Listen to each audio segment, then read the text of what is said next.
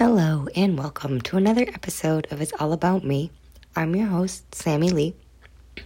And before we start, I'm just going to do a quick advertisement. Plants are beautiful. They come in all different shapes and forms, which makes them unique. Many plants also contain many medical properties that can help with many things. Studying plants can be fun, but also safety is key. We know basil is an herb. We know aloe is good for cuts and sunburns. We know lavender is great for calming. But did you know there's plants out there that even help with your heart, blood pressure, stomach issues, and much more? From tinctures to teas, make sure to pick up a book on herbalism next time you're out or simply find a herbalist podcast. Now let's dive in. We want to accept and change. We want to be free and float. And the reason might be just because you're that person. You like to plan ahead of time. But also remember, if you get your mind over involved in it, you can become anxious. And your mind can become like static. So what do? Practice more acceptance.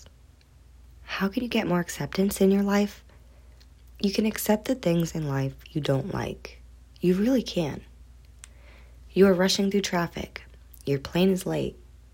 Okay, so don't let that ruin the trip. Consider having a journal. Where can I change? Where can I learn to accept? Maybe you write down a serenity prayer or affirmations. Journaling helps reduce anxiety and panic. One foot in front of the other. Baby steps. That's all it takes to beat fear. Do not be critical of yourself. Do not judge yourself. Stop telling yourself it's bad to be anxious. It's bad to be scared. This world has enough hate, and you don't need to put yourself down too. You don't have to stay in this cycle. Use distraction to help you get through the moment. It's not long term. Other strategies to help you when you're anxious: get a good night's sleep, watch a funny movie, don't look at your calendar until tomorrow. Now, these tips don't make your anxiety go away, but you are filling yourself with laughter, good thought, and just a break from feeding the anxiety and feeding the negative emotions. So try that next time you feel anxious, or go do something fun. Hell, bake a cake. Let's talk more about money. Let's be honest. Money stresses us out. When we walk by a street, oh, I wish I had that house. Or that person has money, so they're a bad person. When that's not the case at all. Don't shame your desires, but don't be greedy either. Maybe you say, I want my kids to have everything because I didn't. But let's be honest, if you are a millionaire and had all the money in the world, would you really give your kids every single thing they ask for? Probably not. So self-control also plays a part. My mother would say, money doesn't grow on trees. No, we can't afford it. But when we put those restrictions on ourselves, you can't reach your full potential. Break the generational curse and start a new mindset.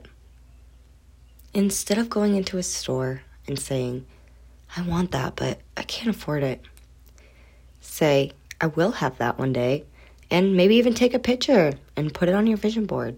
Look at it every day. My point is, it's okay to dream, and it's okay to want things. It's also okay not to have everything. Be grateful for what you have now. That's the secret. If intention was everything, there would be no books, no learning classes, no witchcraft. There wouldn't be magic because you could just make shit up and believe it.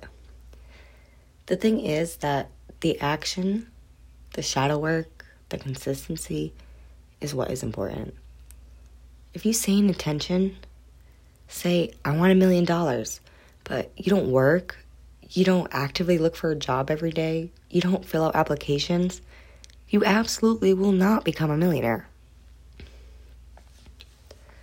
Another big thing is don't be scared to ask for help.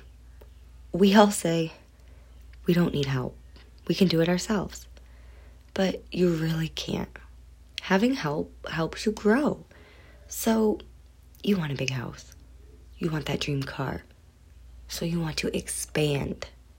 So find expanders to help. Don't think of it as getting help. Think of it as people who are helping you expand your dreams. Ever hear the saying, you never know who you'll run into? Always keep that in mind and ask for the help you need. Put yourself first, always. Wait a minute, Sam. You just said to get help. Yes, I did say seek help.